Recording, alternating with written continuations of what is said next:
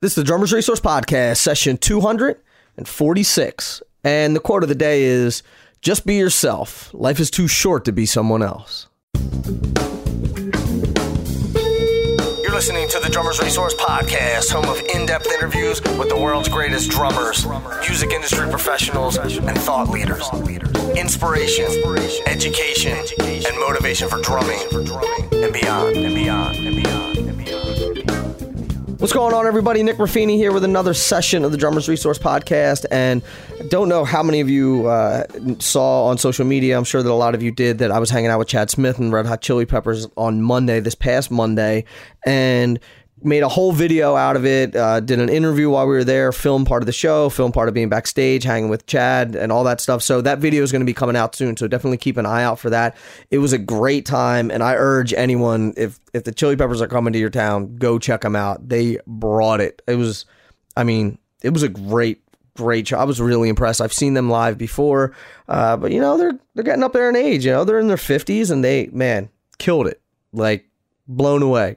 Was very, very blown away at the show, and want to thank Chad and the Red Hot Chili Peppers, the whole crew, the staff, everyone who took care of us there. They made us feel at home. They made us feel very welcome. They made us feel like family. So we do appreciate it. Speaking of things that I appreciate, I want to thank the new subscribers on Patreon who are supporting the podcast on a monthly basis. Guys like Lawrence Clack and Brendan Buckley and Campbell Youngblood Peterson and Christopher Palmer and Corey Butler, Jason Baker, Kevin Stevens, Brian Wetchenheiser. That's a hard name to say, brother, but I appreciate the support. Charles Sy, Chris Koulos from OAR, all of you who are paying on a monthly basis to help support the podcast, I do appreciate it. And if you get value out of this podcast, I ask that you support the podcast. Go over to drummersresource.com/support, and you can learn all about how you can help support the podcast anywhere from $1 to $2 to $5 a month, $10 a month. There's gifts and prizes that come along with your support, all the way up to, if you're paying $100 a month, I'll fly out to your city and hang out with you, or fly you here and you can hang out with me. So go over to drummersresource.com/support if you do get value out of this podcast. And if you're already supporting the podcast, thank you very much. I appreciate it. And you're fostering drumming initiatives all over the world. So I do appreciate it. So let's get into this conversation with Jeremy Bean Clemens. And Jeremy is a guy who, he flies under the radar. So he may not be as well known as some of, you know, the high profile guys that you may hear on the podcast. But let me tell you, Jeremy is not only the real deal, but is just a surprising guy to talk to, because he's such a good drummer. And then you start to talk to him and realize that, oh, he was a timpanist. He thinks orchestrally. He, you know, hears things differently, sees things differently. And he says multiple times in the conversation that he's not a drummer's drummer. He's a musician first. And I thought that was really compelling to hear him talk about those things. So he has some really great insight about playing musically, about hearing things differently, about colors, about textures, about things like that, and just an all-around great dude to talk to. So definitely honored to have him on the show. And without further ado, let's get into it with the one and only Jeremy Bean Clemens. Jeremy, how are you, man? Thank you for doing this. I appreciate it. Oh, man, I'm excited. Thank you for, allowing me to grace. I'm excited to have you. One thing, I'm just going to put it out there right now.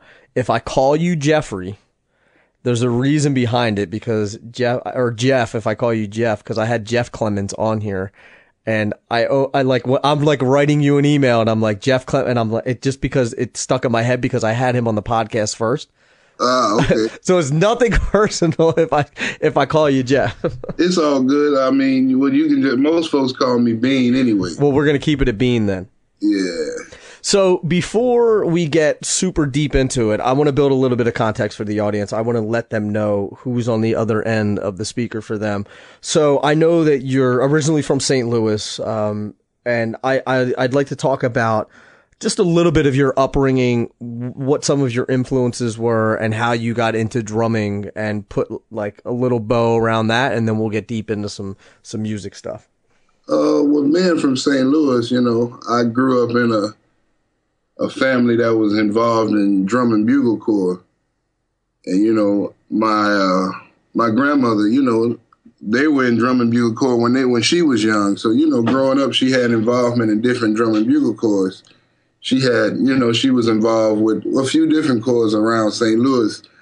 But then at one point, maybe 1984, she started her own corps called Meacham Park Cadets. And then that evolved into the Meacham Park Royal Airs, and that evolved into just the Royal Airs. So growing up in that, I started as mascot when I was like 5 years old. And I'm lying. Yes, 5. And I started playing cymbals when I was 6. Huh. And I started playing rudimental bass drum when I was 7. Wow. And so I marched with the Royal Airs, the drum corps that my grandmother had from the time I was 7 until maybe I was 14, maybe 15. And then I think I took the summer of 95 off. And then in 1996 and 97, I was with the Phantom Regiment Drum and Bugle Corps. So you were, at the same time, were you playing kit? Were you playing? No, I didn't start playing kit till I was around about 16. Really? Yeah, I grew up playing marching percussion, and I was a timpani player when I got serious, and around about when I was a freshman in high school, I started playing timpani really serious. Maybe a little bit before then, but I still consider myself a timpani player, although I don't play anymore. But the thought of how the drum should sound, and how you hit the drums, and the way the drum should speak, that definitely has a big, being a timpani player, a timpanist, or however you want to say, has a huge influence on the way I hear the drums. Which is interesting because you, and I don't want this to sound negative, but you don't sound like a marching player who started playing drums, if that makes sense. I mean, technically, I think that you do in terms of your chops, but I think that you have feel and you have musicality and you make the drums sing. It's not just, it's not very up and down, this strict rudimental thing that you're doing. Well, yeah, I guess you have to. I guess that was a hard switch, because you could do all of these things with your hands, and you could do all of this stuff with your hands and crazy stuff, but applying that to the drum set was a different thing. Let's talk about that journey a lot, because it won't resonate with anyone who doesn't play or isn't doing marching, but I think it's the same deal when you're on a practice pad learning something and then you got to take it to the kit. Yeah, I agree. I think the same way. In the matter, I feel like everything that I knew on the drums and everything, on everything I could do with my hands, I felt like I should somewhat in a manner throw that out the window. In a matter of what am I trying to say? When it comes to dealing with music. Okay. When it comes to dealing with playing music, music has nothing to do with rudiment. Rudiments are for dexterity and to be able to let the music speak through you. So when you're trying to switch to playing drums really, the drum set is about playing music and about playing style, not as much rudimentally. Mm-hmm. Because you can keep a hell of a groove and not play a paradiddle at all. Right. Not know what a paradiddle is, not know anything, So it was it's like, okay, I got to understand how these drums work in like a musical setting. Because you learn a lot growing up in drum corps. It's like being in a real big orchestra, mm-hmm. So you learn a lot about shaping music and dynamics and this. So you got to take all of that you have to take all of those things and put them in the music or in how you play the drum. So you take all of those dynamic things and you put them in your playing. Mm-hmm. You understand how to be very big and very soft and all in between without losing the intensity. Right. But transferring that to the drums was, it was a journey. I still feel like it's Were there specific things that you did? Did you say, okay, I know how to play all this stuff, but I need to, let me start orchestrating it differently on the drums, or were you just like, you know what, I'm gonna look at all the technical stuff that I have as sort of like my weight room, and now I need to go play the sport, and I'm gonna go in and like, you know, play the music and just allow my facility to get me to the end, or get me to the thing that I'm trying to express that I'm hearing in my head? I mean, maybe. I think what I did was, it was subconscious. I don't think that I had a plan set out. You know, when I started playing, they kind of made me start practicing with only a ride cymbal and learn how to play the ride cymbal. And then from that, you know, you get what Hammond Blewett calls a snack pack, which is basically a snare drum, kick drum, a ride cymbal, and a hi-hat. And I've never heard that term. Yeah, I still play gigs like that to this day. Sometimes if I might have to do a little thing around, like I do a teaching workshop with Jazz at Lincoln Center, you know, I just take the snack pack out. Right. You know, I don't take, conceptually, to play music, period, you don't need a ton of things. It's, you know, you can get the job done with one. And that's what you learn from being in like a situation like drum corps, you know. Sure. You know, it doesn't have to be a whole kit to make some music happen. Mm-hmm. You know, so you understand how to apply those things to the drums. You know, but my concept kind of built from that, playing simple like that, and then you start to add on this and add on that. That's why my drums are set up in a weird manner. Mm. You know, mm-hmm. So you know, it's just I guess taking everything you learn. You know, to me, my drums are an extension of like a set of timpani and a set of tenor drums, like quads or quints or sextuplets, you know, mm-hmm. that type of thing, the way they're set up, that's, you know, and, you know, combining African concepts, like, you know, the doumbek is the mother drum, and that's how I think of the snare drum. The snare drum, your mother drum, is always the lead drum that sits right in between your legs. Right. There should be no tone on your drum set, in my belief, that's higher than yours, if that's your main snare. But that changes when you're in the studio and you're doing this and you're looking for a certain sound. But when you got a certain setup and you're doing, it's like that mother drum is the drum. Right. That's the tone. And then all the other tones. Everything else works around that. Every other tone you build around that. But still, somewhere around A or B flat, because I'm an orchestra dude. So I like the snare somewhere around A or B flat. B flat on the high side. So do you tune all your drums to a particular pitch?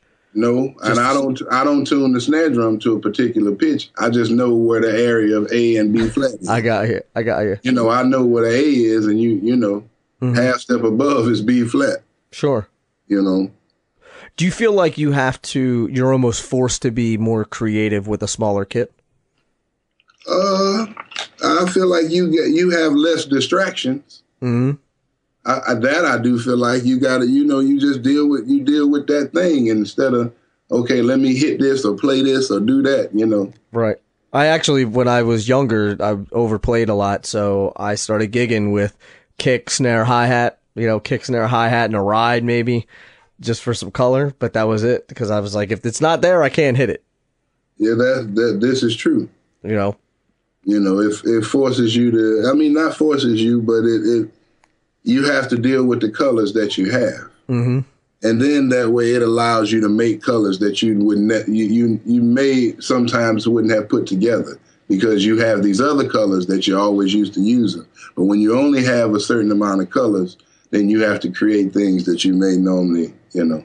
Mm-hmm. Rather than going to your go-to, like your crutches. Right. Your go-to bag. You know? Right. That's, you know, that's one thing that I, when I was younger, I still struggle with it, but getting out of that comfort zone of playing everything in your bag. You know what I mean? Going to your sort of your pre-programmed fills or your pre-programmed things that you do. Do you ever run into situations like that where you're not playing reactively, you're just sort of playing the things that you always play, or that you sort of get in a rut of playing? I guess we all have been through that. I mean, I guess subconsciously we go through it. We still go through it because we all have goals. We always gonna have a go-to. Mm-hmm. But I mean, I try hard as I can to deal with the music that's being placed in front of me. Right. Not so much to lean on what I feel like it should be, or all right, I'm gonna just deal with what's here. Mm-hmm. If you deal with what's here, it allows you to deal with yourself in a different level too. Right. You're just dealing with what's in front of you, rather than having the agenda of your things that you need to do. You show up to the tour and the bass player missed the flight. What you gonna do? Right. Well, right. I mean, what you gonna do? Yep. All you can do is hit. Yeah. All you can't. I mean that. Or you late? We've all been in situations where you might be late getting to the gig, not by your own. I've been where you get to a country and they didn't cancel the flight, so you got to figure out how to get where you going. Right. So you might miss part of the gig. You just got to show up and hit. Yep. You got to deal with the situation at hand. Mm-hmm. No matter what you thought you was going to wear, all of that goes out the window. And that's part of, being a professional, of learning to deal with that stuff versus getting there, that happens, and then everything just, falling apart and not being able to deal with it and freaking out about it, or not being able to play well, or complaining about it, or... Yeah, I mean, you can complain. Just get the job done. Just complain by yourself in your hotel room. Don't nobody want to hear that. The attitude thing is something that I talk about a lot on the podcast about, like you said, nobody wants to hear that because everybody has their own share of problems, and the audience doesn't want to hear about it. The audience doesn't care that your kick pedal broke. Your audience doesn't care if you broke a drum head. It's like they paid and they want the show to go on, so you got to figure it out real fast. You got to keep on hitting. Yeah. The truck got to keep on rolling. Exactly. So what was the initial thing that got you into jazz? What did you naturally gravitate that way, or was it just sort of what you were exposed to? I mean, no. I mean, I feel like, I don't know that I don't know. Yes, I get weird when we get to talking about genres of music. Right. Just because I don't, I guess I don't consider myself to be I don't know. I play music, and I have chosen the drums, I guess. Mm-hmm. I mean, because growing up, that's not what, growing up, you hear, I heard Motown, gospel, started going to church on my own, with my granddaddy probably when I was, 12, 11. Mm-hmm. So you into that, started messing around on the organ in church here and there. But I still wasn't, I wasn't really dabbing on the drums yet. I was more because I was into marching percussion. I was more into the organ. I love the organ, Me too. I'm an organ guy. I'm still, I still like to, I play it a little bit, but. Do you play pedals too, or just? A little bit. Right. Not really. That's hard, man. That's hard. That's a different monster. But no, I didn't grow up, like hardcore. My family not hardcore jazz fans. Ain't no hardcore Coltrane fans or Bud Powell fans in my family. Not that I know of. Right. Not the immediate folks. But going to school, my brother was, well, not my biological brother, but his name is Ryan Robinson, trombone player. Mm-hmm. And, he was in the jazz band. I went to art school, so we had an honors music program. I went to, Central Visual and Performing Arts High School, and they had a honors music program. So he went to a different school, but he was in the honors music program, so we were all in the jazz band together. I mean, he was in the jazz band, and he encouraged me to get in the jazz band. Mm-hmm. And that's kind of how I started checking out the music, really, on that level. Right. And then, when my granny found out, all right, you into this, well, let me hip you to Shirley Horn and a couple of people that she liked. But she's a music fan, not necessarily a jazz aficionado. She likes music that she likes, Right. But I like music that I like, I like music, Sure. Do you think there's a lot of, and, I kind of deal with music and, I treat music as, meeting each person. When you deal with different styles or genres or however you want to, you have to treat that like a new person. Sure. You have to deal with them on face value. You have to treat it as it is or deal with it as it is, So you have to understand if you playing some fatback, blues, you have to understand what that is. And all of those licks you've learned and all of that stuff, that don't really got no place. Sure. Damn sure don't have no place anywhere. Right.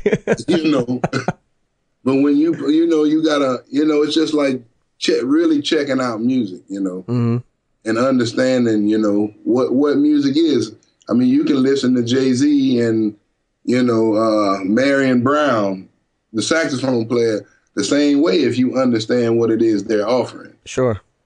You can't expect something to be something else. If, that's, you deal with it as it is and appreciate it for what it is. And, not, oh, you got to do this. Or, we have a tendency to want to, especially as drummers can get in the thing or I'm playing my shit. It's like, okay, all right, that's cool. But man, I came to hear some music or the people came to hear, they came to be uplifted.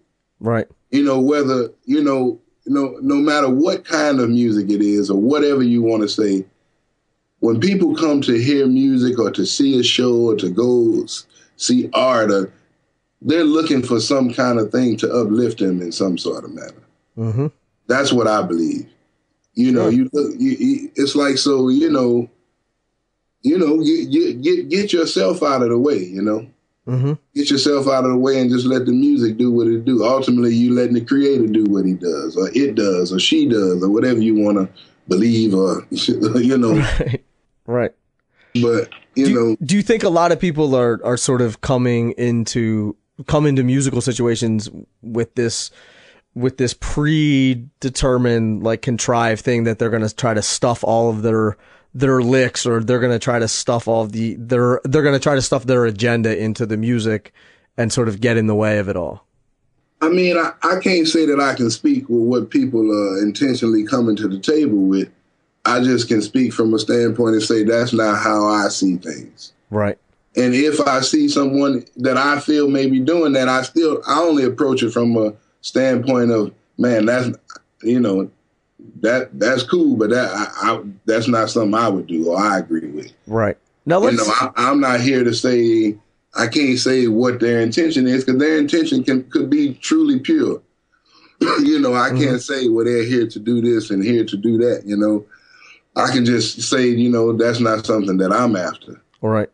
I'm not necessarily, sometimes I joke and I say, I'm not really the drummer's drummer and all the cats around New York, but you this and you did this and you kind of changed the scene. And I'm like, yeah, man, but that came from me just being and giving it to the music. Not that I was trying to create something or change something, Mm-hmm.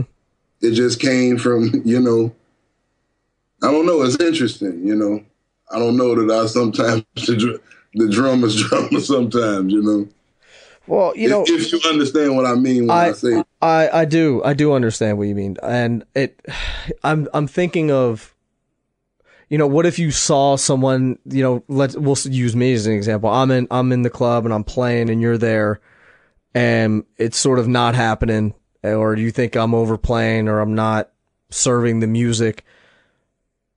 Two questions. One, would you say anything to me? And two, how and what would you say if you would, to make it constructive to where you're not tearing me down, where it's like, hey man, I'm trying to help you out. I'm trying to sort of pass the torch, so to speak, or pass this knowledge to you because I want the music to keep, surviving? Shit, I don't know, man. I don't. Depending on the night, sometimes you kind of get a feel for a cat. Right. I guess you try to see if somebody, is, you just talk to people and see where they're at, I guess, and see if they're open to criticism, because that ain't the way I feel like I was. I wouldn't. To me, we call that collegiate thinking. Right. That's collegiate. It's like I didn't necessarily. Yeah, I went to college, but to me, I didn't learn how to play the drums like that. I didn't really have no drum teacher, really, no drum set teacher to say do this or maybe try this until I was maybe a junior in college, sophomore. Right. So it's like, I learned from horn players, do this, do that, or you go by drummers' gigs and they let you sit in. And they're like, no, big boy, don't do that. So you got to do this. It ain't it wasn't no platform or, well, let me see if he'll accept. No, it's like, no, when he do that, you shouldn't do that. So do this, stay on the big cymbal when you do this. That'll keep the sound. It's like, it wasn't it. They just told you what they thought would help you. Right. Right. And you accepted it. But now shit is so damn, and not that I'm old, right. But it's things are so darn collegiate, and I feel like you got to be so politically correct. You don't learn nothing that way. Right. If you don't get your ego checked a lot when you coming through the ranks, then something ain't right. Right. Right. You should get your ego checked all the time. You should be mad all the time, because if you want to get better, you should be mad because you see people that are great. Right. So it gives you a thing to want to get better. Mm-hmm. Not to, okay, I know it all or I don't need nobody to say nothing. Yes, you do. And some of the best drum teachers to me are non-drummers, because drummers are going to tell you stuff from the drummer aspect. Non-drummers are going to tell you stuff to keep your tail working. Yeah.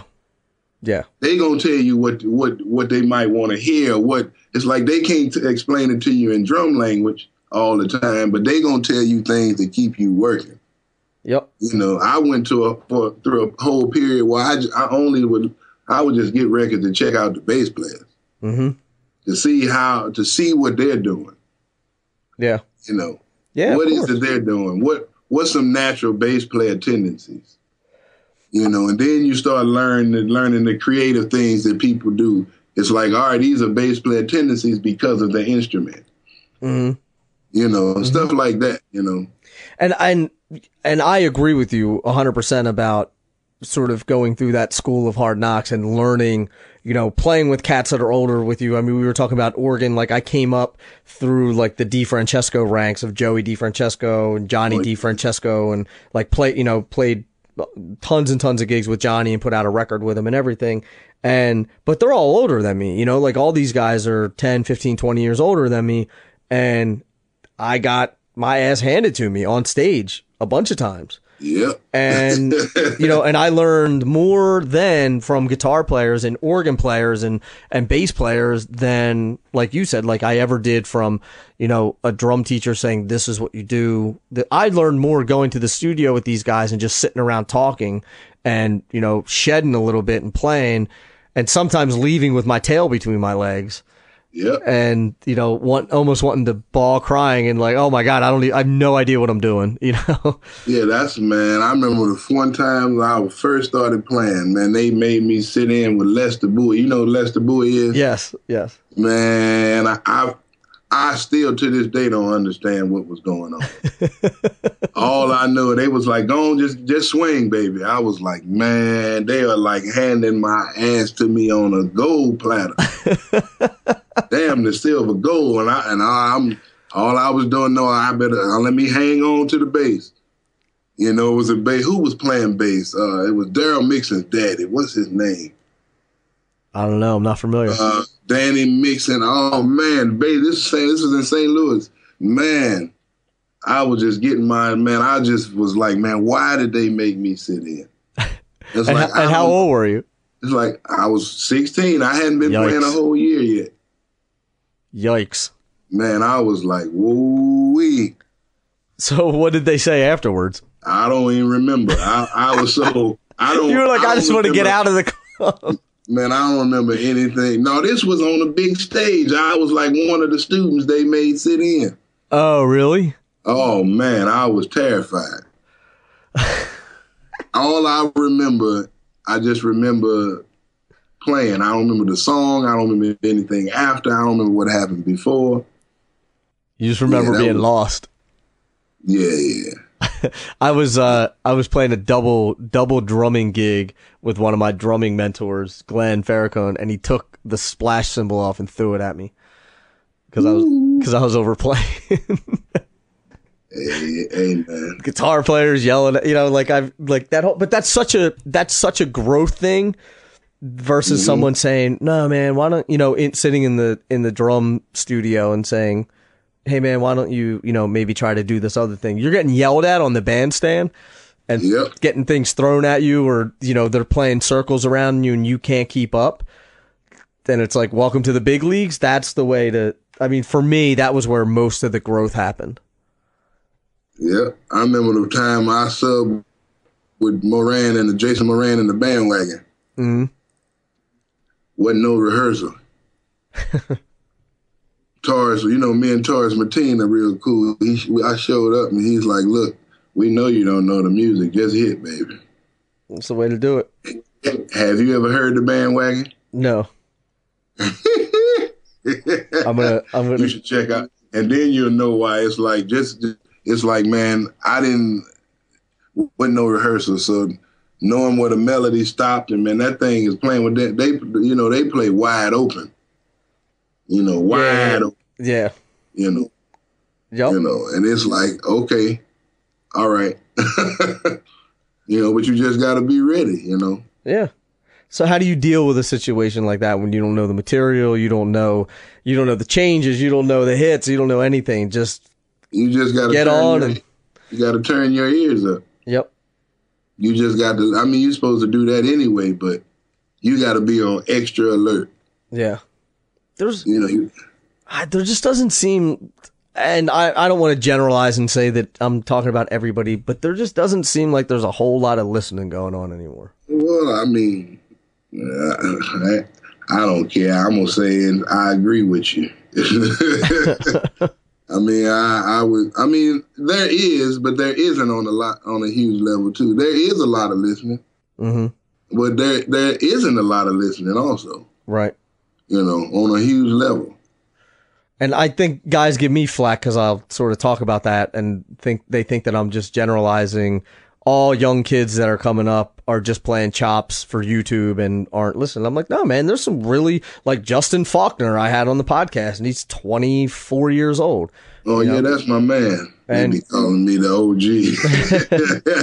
But he's great. He's an amazing player, and he plays his ass off. But there's also, there's a lot of, I think there's a lot of people who have tremendous facility and can play, certainly circles around me, but circles around a lot of other people too. But that's cool if you want to do that, but it doesn't really equate to music. And if you're a drummer just to be a drummer, that's one thing. But if you're a drummer to be music, then I think that you got to rein in those chops, or at least get control of them so you can play them musically in a music context, Yeah, I agree.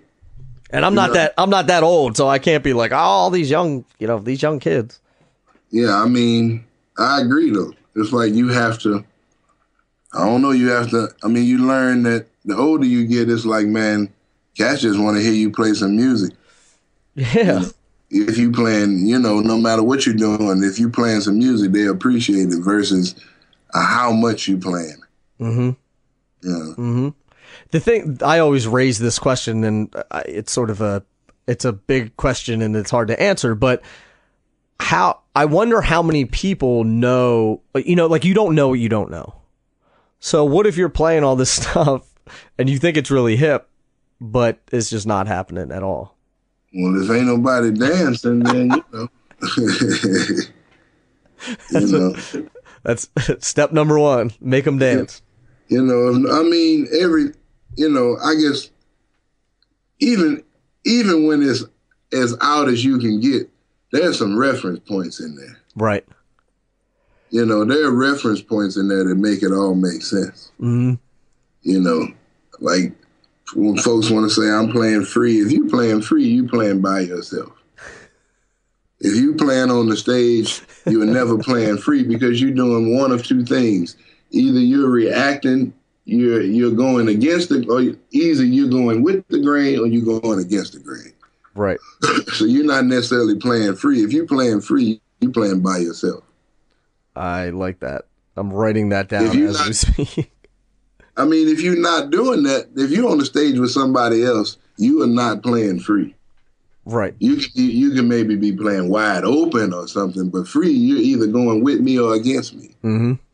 And I'm either doing the same thing. Right. You know, no matter how many, if it's more than one, then you ain't, how free are you? You got to be tied down on some level, you know, not in a bad way, but there's got to, like you said, there's reference points. It's not just, the band just doesn't all know when to come back and play the head again.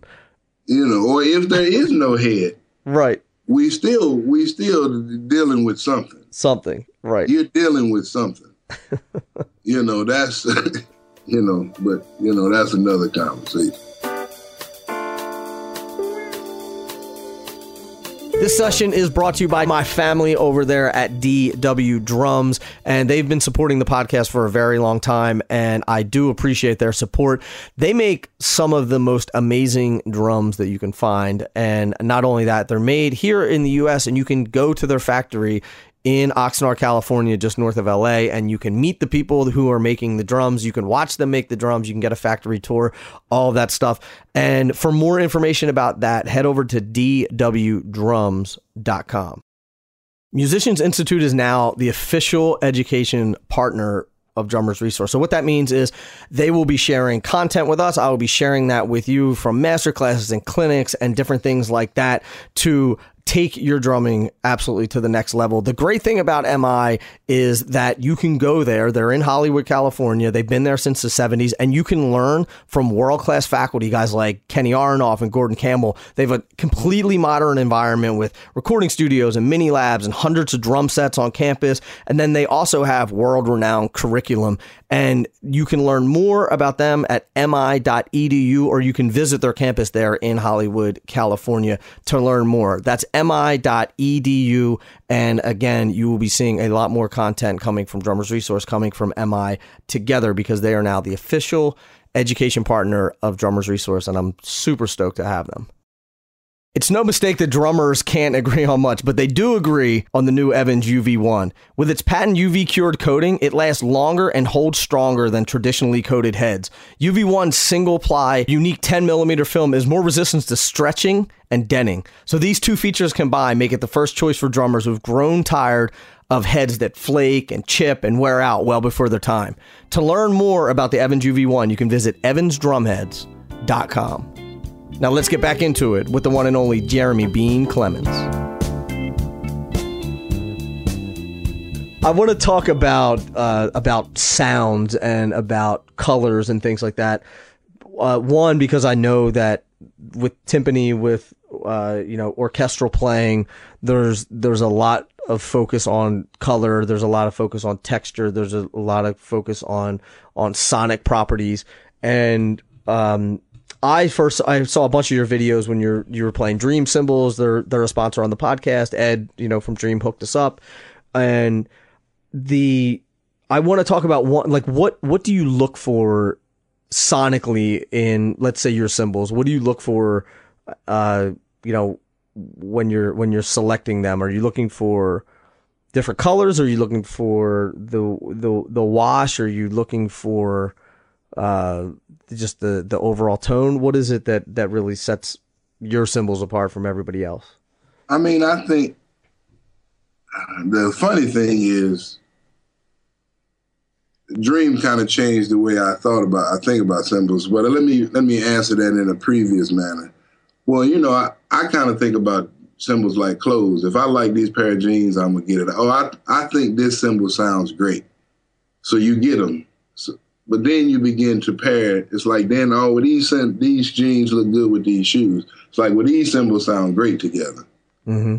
But the thing about dream symbols is so interesting, and not all of them because they got different lines, but even that, a lot of these symbols sound great together. You know, so you can just have at it almost. It's like, I like this symbol. Right. You can do that on a whole nother level. And they damn near all, and you can grab any of them and they kind of all sound great together in some manner. You know, but they all have different, you know, they have different textures and colors, you know. Sure. So what I'm looking for sonically is, you know, I like a symbol to speak, and it depends on what I'm looking for. Am I looking for like a big crash or like some clarity, you know? Mm-hmm. You know, am I looking for a ride? Am I looking for some hi-hats? You know, I want them to do different things. You know, I'm looking for the ride symbol to have some clarity and maybe some wash, depending on what I'm going to use it for, you know. Right. You know. And you seem, to me, I think there's sort of three schools. There's people who just hit a symbol and they say, yeah, it sounds great. Or guys in the middle who are a little bit more particular, and then guys who are really dialed in. Like you look at somebody like a Vinny Colaiuta, where, you know, he'll get the same exact symbols, you know, at two different gigs, and one of them sounds different, a little bit different, and he's like, no, that's the wrong symbol. And I sort of feel like you lean more towards that way. I think that I'm just guessing at this, but judging by the way that you talk about sonic choices, that you have a very keen barometer for how you judge the sounds that are coming out of the symbols. Oh yeah. It's not I have to like it. Right. Or it's like, I don't like this. Or no, this to be the, you know, I might go through, you know, when I went to is it the symbol I got now? I had cracked one of my dreams. I was on the road and I went through, what did I go through? We was playing some festival. I was out with Burning Spear. Oh, God. The Montreal Festival. And they hooked up some shop I could go to up there where I could swap the symbols. I probably went through 20 of them before I found one that I liked. It was the same symbol. Oh, really? Oh, yeah. Same symbols. As a 20, what is that, a 20-inch crash ride. Mm-hmm. I probably went through 20 of those before I found one that I liked. That's the interesting thing to me about cymbals, about anything, about drums, about, you know, it's sort of like wine. It's a living, breathing thing, you know. I mean, wine and wood more so than cymbals, but you're dealing with earth, you're dealing with natural chemicals, you know, that are going to change the sound of these things. The wood, you know, on a kit is going to sound different than the wood on the next kit, even though it's the same line, it's the same wood and everything. So I like the uniqueness of that. I like that, you know, every single one sounds different. Me personally, I don't think I could hit 20 of the same cymbals and hear the difference. Oh yeah. They all sound different. When you get to that one, it's like, oh, that's it. Right. But the cool thing is, what might be right for you might be wrong for me, you know, and vice versa, which I think is such a cool thing. Yeah. You know, when you hear that one that you know, that's when it's like, oh, that's it right there. Or, you know, if you tag it and keep going, it's like, I think this might be the one, but let me keep listening just in case I hear something else. Right. But you go back and like, no, I was right. That's the one. Right. And I think that's how I got to that symbol. You know, it was probably like number 8 or 9. Mm-hmm. But I kept and then I was like, nope, no, that's the one there. Right. And then this might be the one I got now. I don't know. Yeah, that might be it. It's interesting though. So you're in New York now, right? Yeah, I've been I moved to New York. I've been in New York since 2003. Okay. Yeah, So what I mean, I know you play in the city a lot, but what else do you have going on? What's your calendar looking like for the next couple of months? Maybe some guys can come out, check you out, or if you're... Man, I'm you probably know, I co-lead a band called Soul Understated with Mavis Swan Poole, the singer-songwriter. So we're actually finishing a record. We have a new record that's coming out on Shawnee Entertainment. You hip to that label? No. Just the same label as like Avery Sunshine and Angie Stone. Oh, nice. Will Downing. So we have a record coming out in May, and that's really what we're doing. I know we have some stuff coming up, and we got a couple festival dates. I know we're doing the Art of Cool Festival in North Carolina and Durham, and I think that's the 29th of April. And I know we trying to finalize a Kennedy Center date. So nice. Just trying to line up some stuff around the release now. But really, Finn, I'm sitting here. I was freaking out before you called because I bumped something and my system is acting crazy. So, oh no. But that's what I'll be doing later, figuring out what I did. But just finishing the record, bro. Just editing. Now, I mean, things are done. We finally finished the last vocal overdub stuff a couple days ago. So now I have to just edit these last couple, edit and mix them, and then I got to send them to get mastered. Then I got to send them to the cats at Shawnee so they do what they do. Mm-hmm. But that's what I got going on, you know. When do you think that'll be released? It's coming out in May. I don't know the actual date yet, right. But I know it's coming out sometime in May. Good. Well, once I see it come up, or if you want to keep me posted about it, I'll let the listeners know too. Definitely. Oh yeah, I will do. I mean, that's mainly what I'm doing these days, bro. Right. You know, I'm co-leading my own group, you know, and I do a lot of production and mixing for other people. And I play with Burning Spear, you know, the reggae cat Burning Spear. And I mean, you know, it's a few things. I play with an organ player, organ monk Greg Lewis. Of course, I do other things with Mavis Swampoo. That's like my partner in crime. What else am I doing calendar-wise? I don't know, man. Finishing this record. That's what. A1 is that. I mean, that's what I'm doing. I mean, that's right. Every day I'm, you know, doing this. You know, I have little gigs here and there, you know, around the city, but that's as a whole, that's what I'm doing, you know, hoping this record gets, you know, a lot of buzz happening. You know, the last record came out about 2 years ago, so. I got trying to get some, you know, working with marketing cats, trying to get this buzz happening. Right. You know, it's interesting. You asked me, you know, I guess calendar and what I'm doing, and because you know, people always ask me, well, man, you're supposed to be playing with this person and this person, and I'm like, man, you know, I'm kind of, you know, that's why I say I'm not the drummer's drummer. Right. I love the drums, but I love music, man. And I love to write music. That's a lot of what I do. I do a lot of production. I do a lot of writing. You know, I like working, you know, on my thing. I like working with other people on helping them get to that, you know. Mm-hmm. I think that's self-awareness, man. It's like doing what you, not doing the things that other people think you should be doing, or that, so that, you know, you got to have the higher profile gig because that's what so-and-so does. Or, you know, it's like, who cares? Well, yeah, man, you know, it's, I don't, you know, I love the drums, but I love music. So sometimes it's a hard road. It's like, yeah, you know, damn, I would love to play with like Stevie or something. But shit, if I never get that call or the thing is, I don't know that I'm out here seeking to get the call. Right. It would be great if it laid in my lap, because that's an honor in itself. And, you know, kudos to the two cats. I know both of them, Stanley Randolph and, you know, Lil Jon is my man. I love and respect Lil Jon on a whole nother level. Me too, man. Me too. I'm a Philly guy too, so I grew up like, you know, but you know, you just keep grinding. You know, I believe in the power of what it is that I'm doing, you know. That's the most important part. You know, I do believe in that. You know, I guess when the creator puts something on you, you know, you got to deal with it. You know, I don't think anything that I've done or the past that I am where I am, because it's going to change in the next 5 years, you know. Mm-hmm.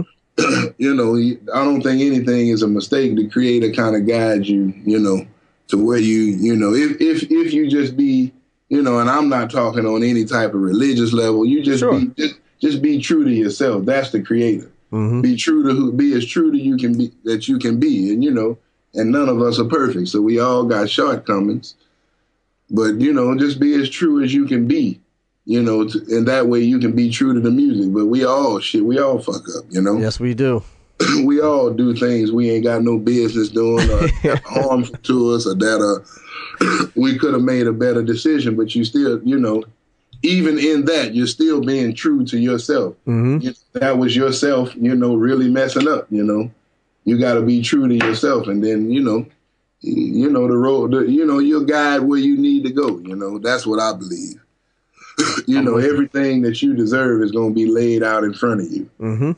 When it's time, when you're ready, because, everybody ain't ready for everything at the same time. Right. What do they say? The teacher comes when the student is ready. Same sort of deal. Yep. The teacher comes when the student is ready. Yep. Speaking of teaching, do you teach? Do you teach I don't. Every now and then somebody might want to take a lesson with me, but the only teaching I really do is I do those workshops with Jazz at Lincoln Center. Jazz for young people. But other than that, I don't do any school teaching. I used to teach before I moved to New York, but I used to be an assistant band director. Oh, okay. Before I moved to New York, but no, I don't do any whole formal teaching or not anymore.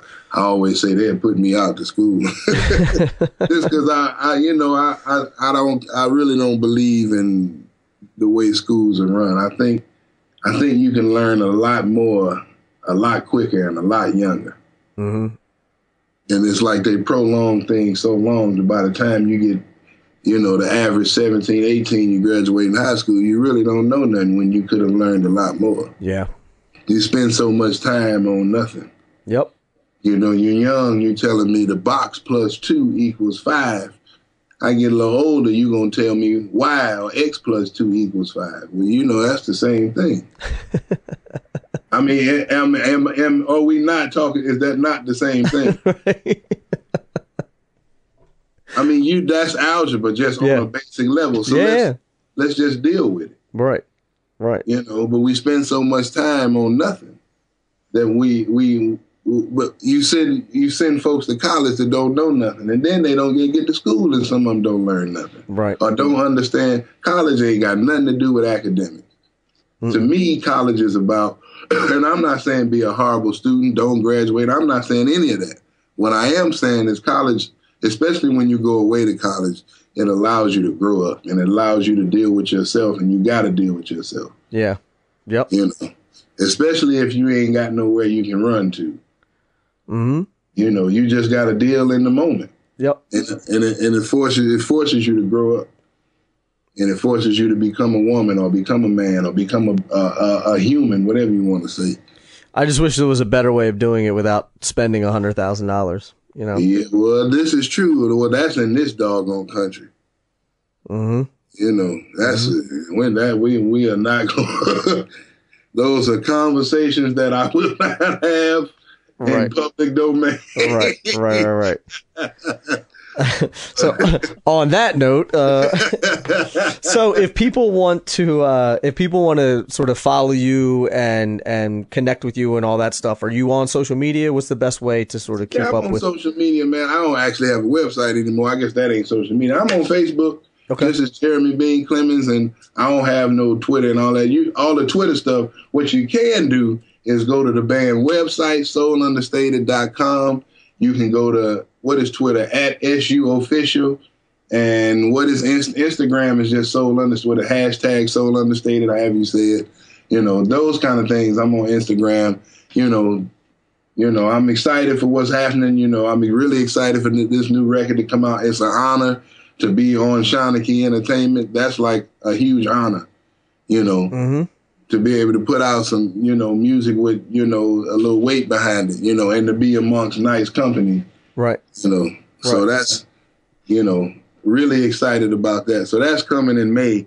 The exact date, I'll keep you posted, but I know it's coming this May, So they finish, we finishing up album artwork now. I know we dealing with that now. So And I'll link up to all the links and everything that you just gave me. I'll make sure that they're in the show notes so that people can find them. I actually just sent you a friend request on Facebook too. So I'll keep an eye on when the stuff is coming out. So, cause I know you'll be busy when it actually drops. But, in the meantime, man, I wish you the best of luck finishing up the record. And I want to thank you for not only taking the time to chat with me today and be part of the podcast, but also for putting out great music, for inspiring musicians, for inspiring drummers around the world to keep pushing in this crazy music world. And I really do appreciate what you're doing and appreciate you taking the time to chat, man. No, I appreciate you having me, man. You know, it's an honor. You know, I don't. You know, it's so funny, man, because I'm not the drummer's drummer. You know, I love the drums but you know, it's like for some reason, I don't feel like I have to boast on it, you know. Right. And cats say, well, you this and you that, and you inspired me to do this. I remember hearing a cat came up to me one time. Who told me this? Oh, man, it was either Louis Cato. You know Louis Cato? Name sounds familiar. I don't know him personally. You know, he plays bass, drums. I know he used to play drums with Marcus Miller, but it was either Louis Cato or James Casey. It might have been Louis Cato. They was like, man, you know, I was thinking about moving to New York. I heard this bootleg tape of you playing one night, and that was the final decision.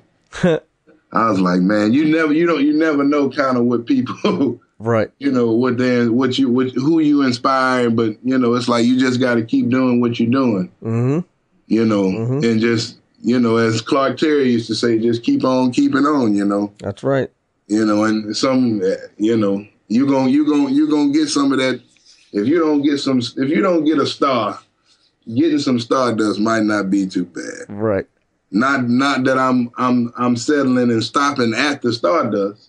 No, I got you. But if my hand if I'm reaching and my hand don't touch the tip of that star, it's gonna be full of what? Stardust. Okay. I like it. That's a good place to stop. Yeah, man. I appreciate it, bro. I appreciate it as well, man. And I will, once this comes out, I'll send you all the links and all that stuff, and I'll send it to the guys at Dream, and I'll get it all circulating around on the interwebs and get some more people hip to what you got going on too. So, well, I appreciate you, man. Absolutely, I appreciate you as well. All right, I'm pubbing one last time. SoulUnderstated.com. New record coming May on Shawnee Entertainment. I like it. And like I said, it'll be all... All right, Soul Understated featuring Mavis Swampoo. I can never forget my partner because she keeps me balanced and like with music and crazy life situations. So, you know, Soul Understated featuring Mavis Swampoo. That is my partner in crime. We have a new record. We nicknamed her the new Queen of Soul because she's like one of the baddest. So nice. Shameless plugging, but it deserves it. No, man. And like I said, I'm going to link to all this stuff too. So when people are listening to this, they'll be able to go to the website. They'll be able to go to Drummers Resource. They can get all the show notes there, and they can click on all the links to get to you, to get to the record, to learn more about what you got going on. So. Well, that's what's up, bro. I thank you for reaching out, man. I thank you for doing it. Thanks for taking the time. I really do appreciate it. Yes, sir. All right, man. I'll talk to you soon. All right, blessings, bro. Thanks, man. Peace. All right. So there you have it, Jeremy Bean Clemens. And for links to everything that we talk about, you can visit the show notes at drummersresource.com/session246. Also, you can leave your comments on there as well. There's a whole comment section. I'd love for more people to comment on the podcast show notes page. And as always, you can find Drummers Resource on social media, but you can also find me on social media. And all of my handles are now the same. I finally got them all the same. They're all at the Nick Ruffini, TheNickRuffini. I'm on Twitter, I'm on Instagram, I'm on Facebook, I'm on Snapchat, all that stuff. So hit me up on social. Would love to connect with you there. And until the next podcast, keep drumming. Thank you so much for listening, and I'll be talking to you soon. Peace.